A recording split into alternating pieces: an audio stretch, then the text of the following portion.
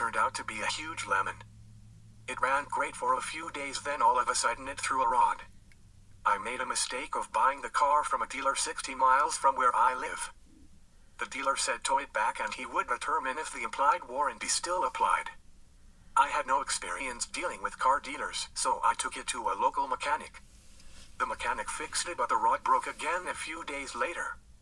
The car dealer said the 90-day warranty was voided when I took it to a mechanic, so there I was making car payments on a car that was just sitting in front of my apartment. I fixed it one more time and a relative made a deal with a car dealer to make an even trade for an old clunker he had on his car back lot.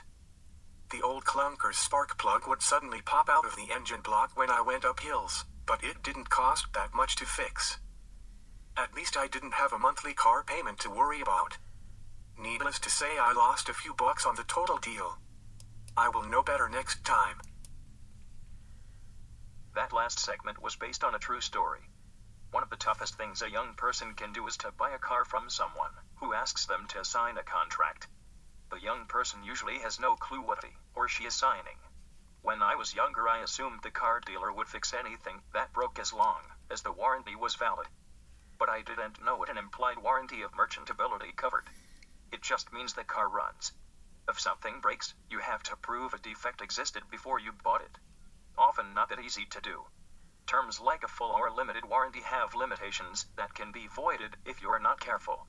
A full or limited warranty may not cover the entire car. Then there is an extended warranty. Just because the salesman says it gives you bumper-to-bumper protection doesn't make it true. I always assumed the extended warranty covers the entire vehicle, but it may not cover everything. I learned to try to spot loopholes in the contract. Words like unreasonable or negligence by the buyer can provide loopholes for the dealership's warranty. A lot of the extended warranties may already be covered in the manufacturer warranties.